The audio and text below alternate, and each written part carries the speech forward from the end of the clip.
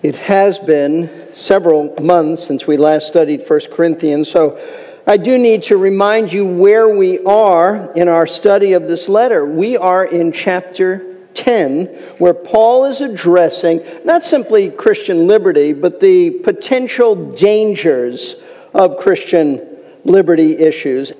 And a liberty issue, as I've told you many times, but it is worth repeating, it is a reference to any issue that the Bible neither forbids nor commands us to be involved in. In other words, it doesn't say anything about it. Therefore, God leaves it up to us, and thus the name liberty issue, for us to determine whether we're going to be involved in this practice or not. He just leaves it up to us. Sometimes they're called gray issues because they're not black, they're not white, they're gray. They're just not clearly spelled out in the Word. Now, the Corinthians had a huge problem, as you know, with the liberty issue of eating food that had been sacrificed to an idol. And that's because some in the church thought that it was perfectly fine to eat this food, while others in the church were very much opposed to eating this food because they felt that in doing this, they would be backsliding and participating in their old lifestyle, which was idolatry.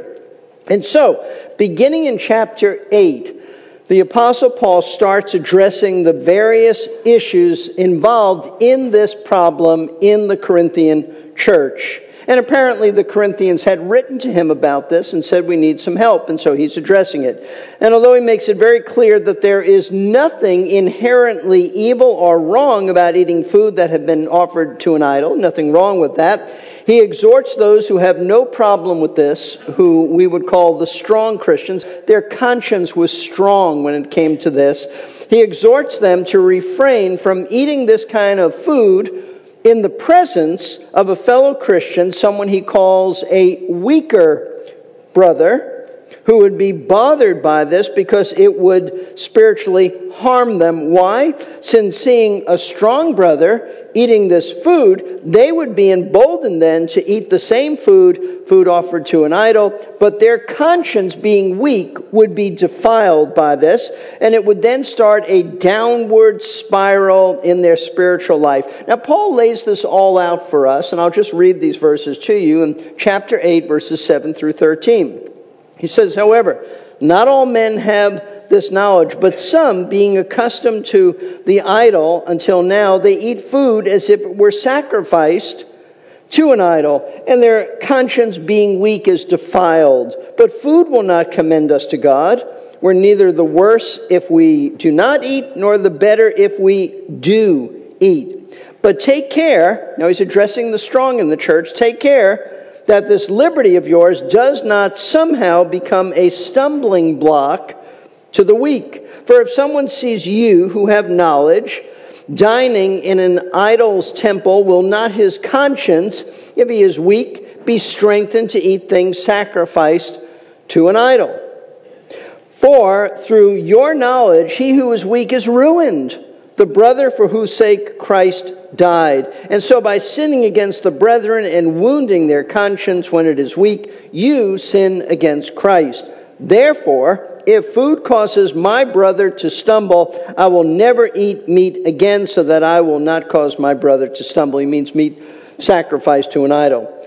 So, having clearly stated this, that though in and of itself there's nothing wrong, there's nothing sinful with eating any food that had been sacrificed to an idol, Paul proceeds to say that the loving thing to do, if you love your brother, your sister in Christ, then those who are strong in the faith, those who are strong in their conscience, just give up your right. Give it up to eat such food for the sake of those who are weaker. That's what chapter 8 is essentially about. Paul then goes on in chapter 9 to address the issue of giving up one's rights. He just told them in essence in chapter 8, give up your right for the sake of the weaker brother. Now in chapter 9, he expands on that. How? By explaining what Paul personally has given up in his life, namely his right to be paid for his ministry. And at the end of the chapter, he speaks about his right to eat and drink and dress any way that he chose to eat and dress. He gave it all up because he said that when he was with Jewish people, he ate and he dressed like they did. And when he was with Gentiles, he ate and he dressed like they did. He said he became all things to all men so that he might win some to Christ. He gave up his rights, and that's what chapter 9 is about. So, when Paul then arrives at chapter 10, he warns those who had no problem eating food sacrificed to an idol that liberty issues, though they are permissible, are potentially very dangerous, because if one isn't careful, they can take their liberty of eating food sacrificed to an idol too far so that they actually fall into the sin of idolatry.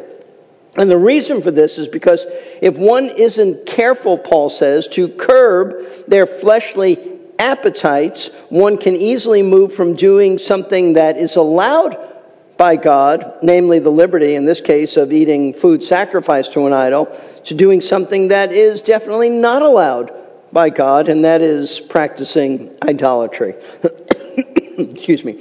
And to make his case about how dangerous this is, Paul uses Old Testament Israel.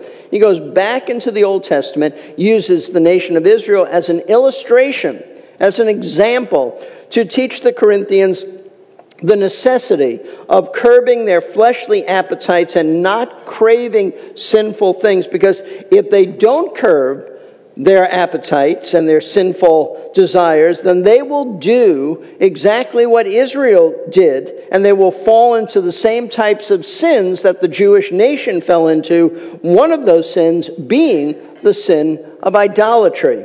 And thus the reason Paul writes in chapter 10, verse 6, now these things happened, he's talking about the Old Testament stories about Israel, these things happened as examples for us so that we would not crave evil things as they also craved.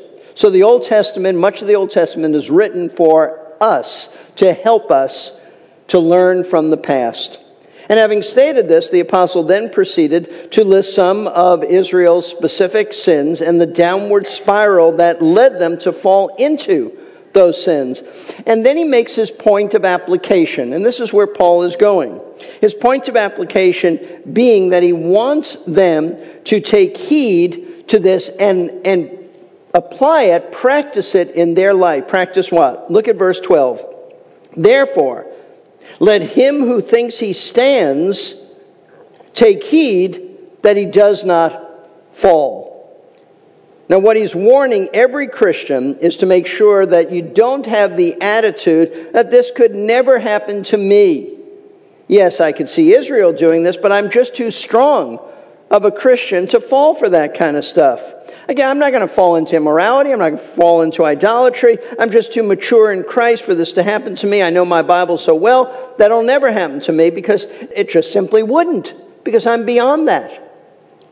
That is the very attitude, folks, that Paul is concerned about when it comes to the Corinthians, because they had too much confidence in the flesh. They were a proud people, and an overconfidence in one's ability to practice these issues about food sacrificed to an idol without going too far is the fear that Paul had for them, that you're going to think you can handle it, and you can't.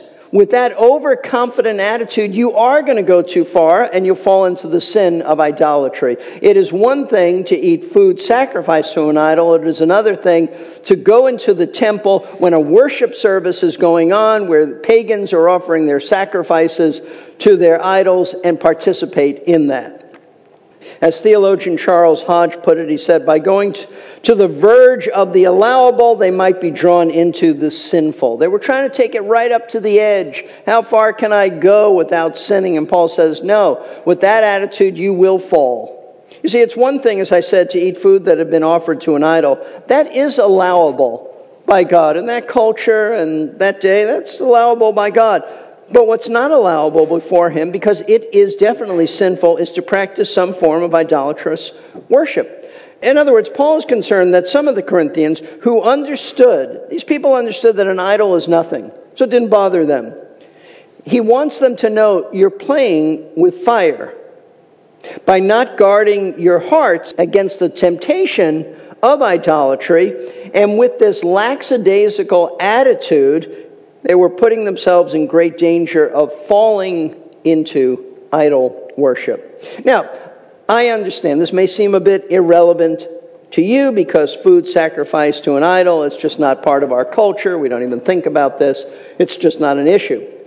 Nonetheless, the principle that the apostle is teaching is quite relevant and quite applicable because it can easily happen to you over maybe not the issue of eating food sacrificed to an idol, but to other liberty issues or with other liberty issues.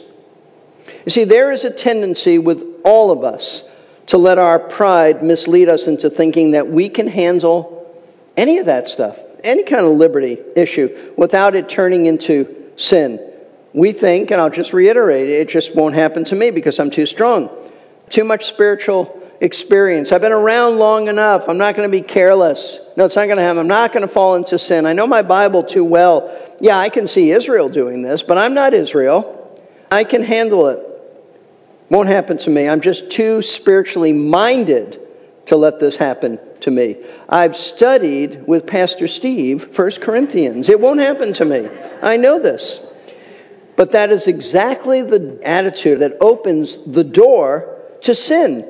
It is the attitude of being overconfident, of putting too much stock in your own ability, your own strength to resist temptation, of being too sure of yourself that you can successfully handle any solicitation to sin that Satan throws at you.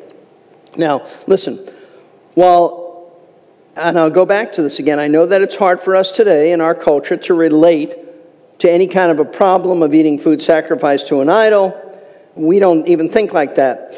It's not hard for us to see how this could happen when you think about some other contemporary liberty issues. And I mentioned some of these a few weeks ago or a few months ago when we last studied this. For example, such as a boyfriend and a girlfriend deciding to kiss each other. And though there's nothing in Scripture that explicitly forbids this, so therefore we could consider kissing a liberty issue, it is dangerous. Dangerous if you're not married, because if this couple thinks that they're spiritual enough to handle their emotions and their hormones so that they won't go too far physically, then they are doomed. They are doomed to fall into sin, because the liberty of merely kissing will soon turn into the sin of sexual immorality with that kind of an attitude. Another similar dangerous liberty issue, and I've said this before, but I'll say it again, is drinking an alcoholic beverage. Yes, it may be your liberty to drink alcohol, since the Scripture does not forbid it. But if you're not careful, then you can easily find yourself moving from casual drinking, which is permissible, to the sin of drunkenness, which is not permissible. But in spite of the potential danger of letting things go too far in any liberty issue, and I just gave you a few contemporary ones, the Apostle Paul tells us that there's hope. There is encouragement. And that encouragement and hope is found in verse 13. No temptation has overtaken you, but such as is common to man, and God is faithful, who will not allow you to be tempted beyond what you are able, but with the temptation will provide the way of escape so that you will be able to endure. This is a precious, precious promise. And the point of this verse is to say this, that no matter what temptation you might face, you don't have to give in to that temptation. Meaning, you don't have to sin. Sinning is not inevitable just because something is a strong temptation. And the reason for this is because, as Paul tells us, God is faithful. We just sang that great song, Great is Your Faithfulness. God is faithful. And what the apostle means by this is that God is faithful in that He is true to His word. His word says that He'll give us grace, He'll give us strength, He'll help us as we face any type of temptation, solicitation to sin. He is faithful to keep His word, to strengthen us so that we can say no. See, when you and I sin, it's simply because we choose to sin. Not because we have to sin. Not because we have no choice in the matter. We don't sin because the devil made us do this. We sin because that's what we want to do. It's as simple as that. But the good news is that you never have to sin when you are tempted, because God promises to be faithful to you to say no to any temptation. And how does he demonstrate his faithfulness when you're being tempted? He demonstrates his faithfulness, Paul says, by the fact that he will not allow you to be tempted beyond what you are able. In other words, God will never allow you to be tempted beyond the point of your capacity to handle the temptation. He'll never put you in a tempting situation without giving you the strength to just resist that temptation and say no to it. He'll always be there to help you, to rescue you, to deliver you. This is his promise of faithfulness. So be encouraged, no matter how dangerous a liberty issue is, and no matter how weak you might feel, to resist this temptation, to resist moving from something permissible to something that's immoral and sinful, you can be certain that God will be there to strengthen you, and he will give you his grace to handle this temptation so that you can bear it without giving into it. Now, this is where we left off in our previous study, with this word of encouragement from verse 13 about God giving us the grace to handle temptation. However, Paul doesn't just stop there. He doesn't leave it there. He doesn't say, end of the story, you got it, we're leaving on a high note. He doesn't do that. He's told us that God will do his job in providing a way to escape temptation for us. Paul's very next statement highlights that we have a responsibility, what we are supposed to do, our job in overcoming temptation. See, knowing how easy it would be for a Corinthian to move from eating food sacrificed to an idol to engaging in idolatry in the temple whilst one of these pagan feasts are going on, Paul very bluntly and very succinctly states in verse 14, "Therefore, my beloved, flee from idolatry." Now, this is a command. It's a command to flee from idolatry, and it is the subject of the next several verses, the next section, the next paragraph, the next unit of thought, until verse 22. And what Paul does in this passage is he first gives this clear command to flee idolatry, and then he gives several reasons why it is so important to flee idolatry. So what we're going to do tonight is examine this command by Paul so that we make sure that we understand what it means to flee idolatry. It's a little broader than just don't go to a pagan temple. And then in the studies that follow, we'll look at the reasons the Apostle Paul gives for why we should flee. So, what does it mean to flee idolatry? Once again, let me direct your attention to verse 14. "Therefore, my beloved, flee from idolatry." Before we look at what is the concept, what does it really mean when we speak of idolatry, there are several things before that I want you to notice. With the first one being that Paul, notice he begins this sentence by saying, "Therefore." And I know that you've heard this from me, and you've heard it from other Bible teachers probably many times.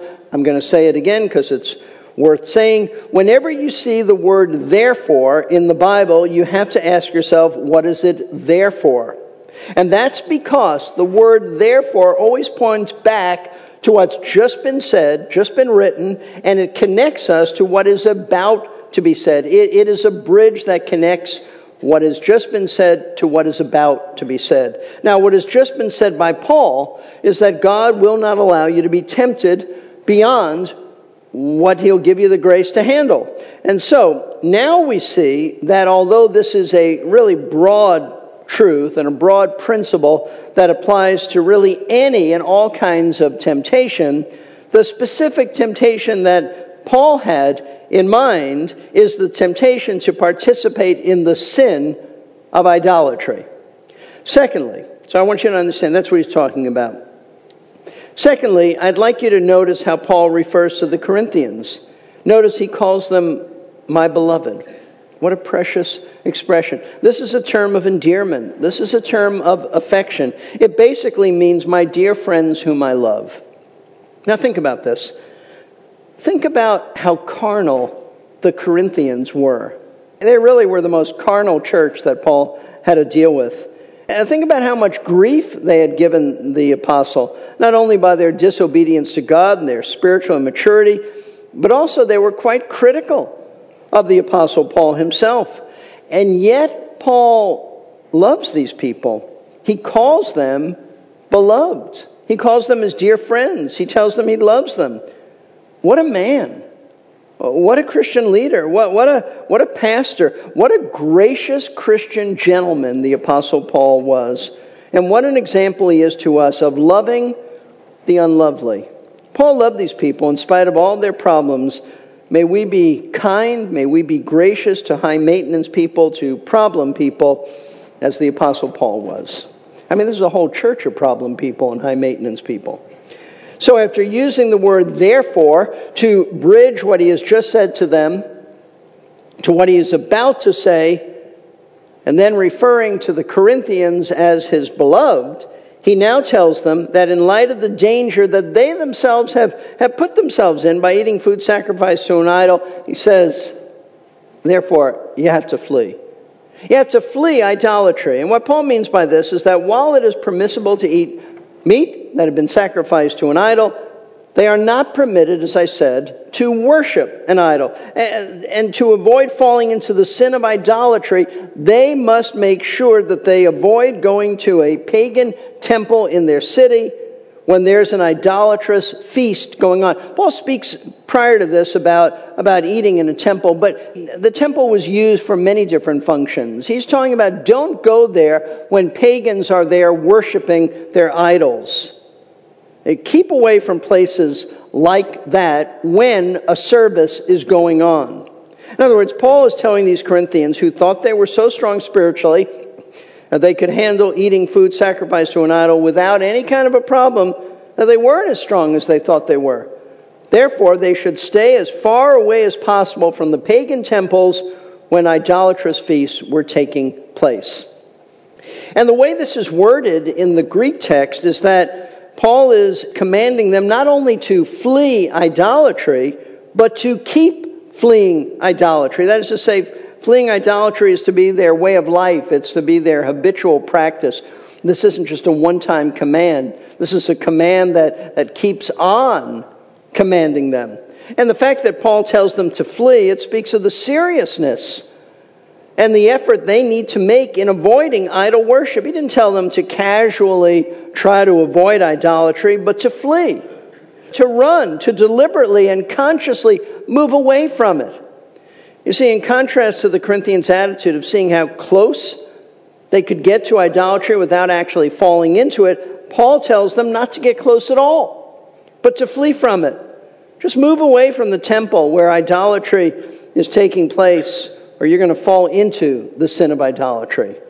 It'd be like the apostle telling that young unmarried couple who think they can handle physical affection between themselves without falling into sexual immorality to tell them, you can't. Flee immorality. Run from it. Don't see how close you can get to it without sinning. He would just tell them, run from immorality now while you can. Now, folks, there's a critically important principle for all of us to understand and apply in our lives. It's brought out here in this passage. Remember, in the previous verse, Paul has assured us that God will help us when we face temptation. That's what God will do. That's what He promises to do. That's His responsibility. He's told us that's His responsibility, and He will keep His word. But in telling the Corinthians then, right after this, to flee idolatry, Paul is telling us that we have a responsibility too. We're responsible when faced with a temptation to just run away from it. Whatever is tempting us, just get away as fast as you can. You see, if you have a problem with abstaining, for example, from sexual immorality, then just don't go near a place or someone who tempts you to fall morally. That's the point. Flee from that place. Flee from that person. That's your responsibility. Don't blame it on God. Well, He didn't give me the grace to handle this. He gave you the grace. He told you to get away.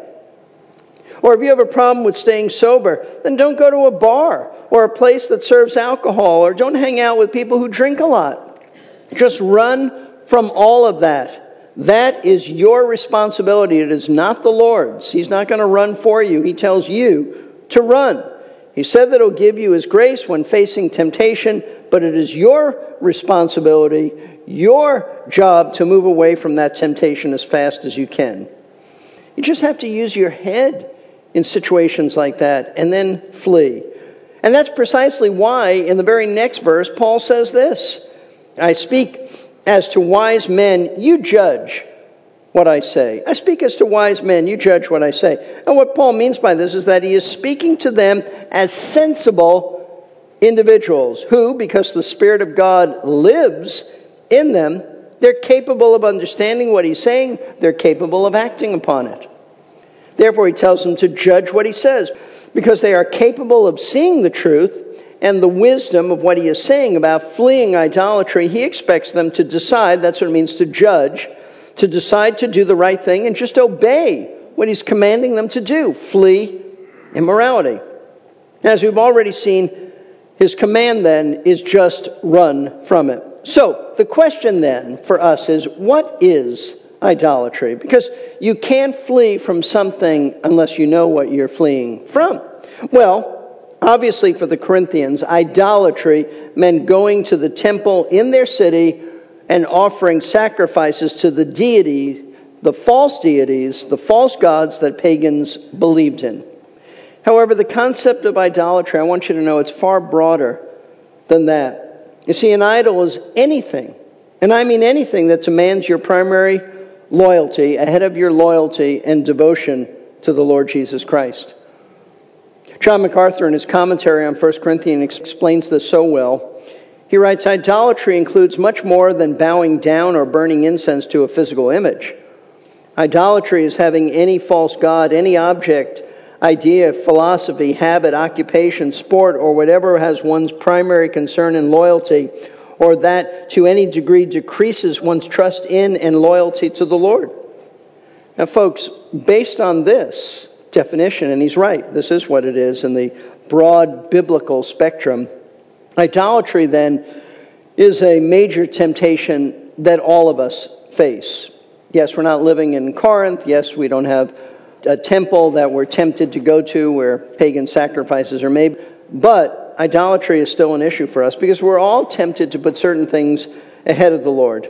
Things that we worship instead of Him. Things that are more important to us than He is. What could that be? Well, just to name a few. Other people. We can make too much of other people.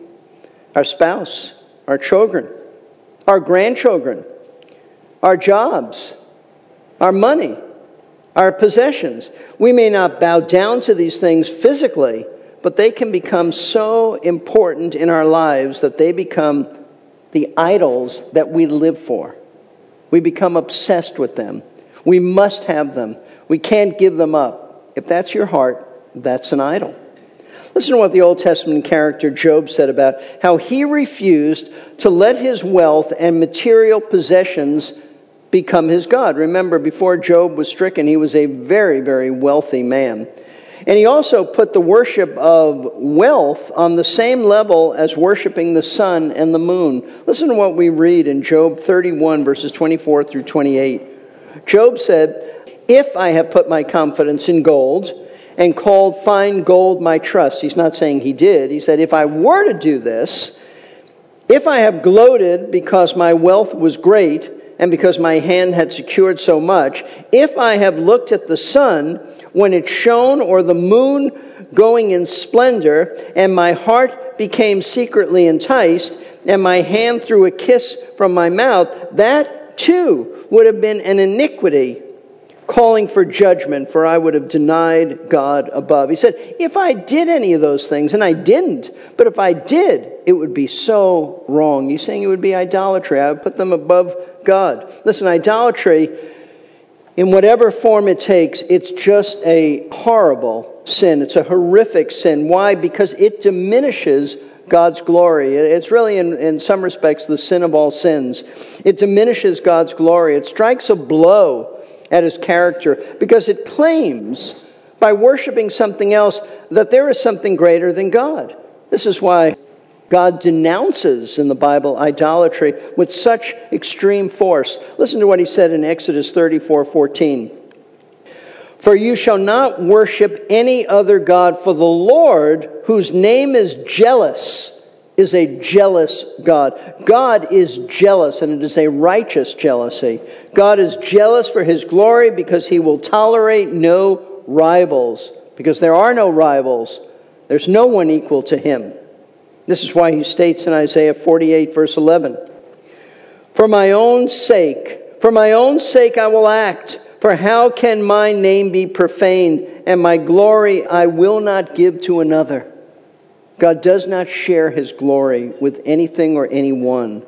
And yet the history of mankind is totally a history of idolatry. Man replacing the worship of God with the worship of his own inventions, his own foolish speculations. This is what Romans chapter 1 tells us about the ancient world. For even though they knew God, and of course you know it means they didn't know him in a sense that they had a personal relationship with him, they knew about him.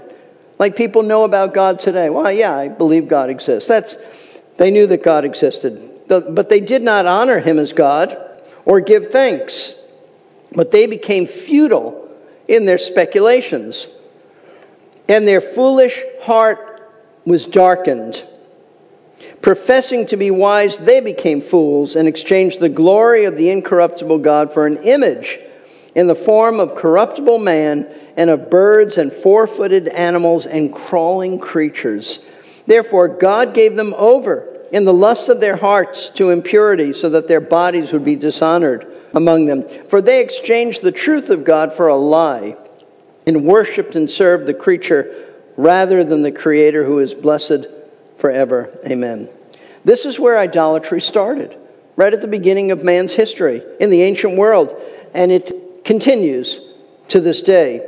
When men reject the one true God, God turns off the lights. They reject the light of his truth, the light that they see about him from creation. God turns off the light, professing themselves to be wise. They fall into such foolishness. They invent then other deities.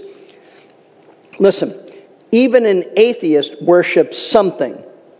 Himself. There are many subtle forms of idolatry that we should be aware of, lest we fall into them. See, anytime you defame the name of God and his character, you are guilty of the sin of idolatry. Why? Because you're belittling his glorious character. For example, if you doubt God or you fail to trust God, then you are demeaning his character. That's a form of idolatry. Doubting him, not trusting him. You're saying that God is not who he says he is. Anytime you portray him as something he's not by trivializing him, that's idolatry. So just a couple of weeks ago, Michelle and I were talking to a woman we met on a cruise, and we're talking about the Lord, and she's sharing some things, and she said, well, something like this. She said, the man upstairs always has my back. That's what she thought of God. What a disrespectful way to speak of this glorious, holy, sovereign, supreme being. The man upstairs. He's not the man upstairs. He's the Lord Jesus Christ. He's the Creator. He's the sovereign ruler of the universe. He's the Alpha and Omega. He's the great I am. He's not the man upstairs. Also, anytime God is reduced to an image, that's idolatry. In the Old Testament, the Lord denounced pagans who made some form of figures with their own hands, and then they bowed down to them and they worshiped them. But this kind of thing goes on today when we worship images of God in artwork, or even dead people, statues of them, paintings of them, like Mary, the saints in the Roman Catholic system of worship. That's all idolatry. That's idolatry. It's not respect. That's idolatry. Listen, idolatry is a serious sin, but not only because it degrades the glory of God, but it will harm you. It will harm you if you fall into it. Writing about the harmful effects of idolatry, one Bible teacher said this. He said, idolatry not only is an offense against God, but it is harmful to men. It defiles those who practice it and is harmful to everyone around them. Idolatry defiles a person by rendering him spiritually impure. Whether he worships a carved god of stone or a sophisticated god of his mind and heart, that worship has a corrupting effect on his moral and spiritual life. It has that effect both on believers and unbelievers. An unbeliever is pushed further from God and his way, and a believer violates the purity of his relationship with his heavenly Father. God graciously keeps forgiving and cleansing the believer, but his idolatry is no less defiling and sinful. Idolatry harms those around the idolater by giving them a false testimony and example. It is a degrading influence on all of the society in which it is practiced, and thus our society, full of idolatry. So, if there's any idolatry in your life, any idol, something that is pulling your loyalty, your devotion away from Christ, anything you have enthroned in your heart other than the Lord, then you have to let it go. You have to repent. You have to confess it as sin and change your mind and change your behavior. So like Paul, I'm confident that those I'm speaking to are wise people. I speak to you as wise people who have the Spirit of God in them, so that I can call you to choose to do what's right by denouncing anything that you hold too dear in your heart. Just let it go. Person, your job, your hobby, your money, your comforts, your conveniences. There's nothing in and of themselves wrong with any of that. You just have to make sure that they haven't become the idols that you just care too much about.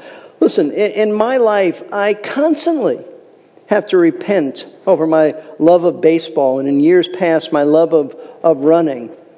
That's just the way it is for a Christian. We go too far, and the Spirit of God convicts us, and we have to repent and give that stuff up. So I call you to do that. And if Jesus Christ is not your Lord and Savior, then the primary object of your idolatry is yourself. Yourself. You've made yourself the center of your world, the center of the universe. And in living for yourself and for your happiness and fulfillment, you have put yourself on a throne. You have exalted yourself. That's the sin of all of us before coming to Christ. But if that's still you, then you need to take yourself off of the throne by turning from your idolatry of yourself and placing your trust in Jesus Christ alone for your salvation. Believing in His death on the cross as the payment for sin that secured salvation. And in doing that, what happens is you will not be simply trusting Him as your Savior. You'll be enthroning Him as your Lord. The center of the universe becomes your Lord, the center of your life. I urge you to do that if you've never trusted Christ. Let's pray.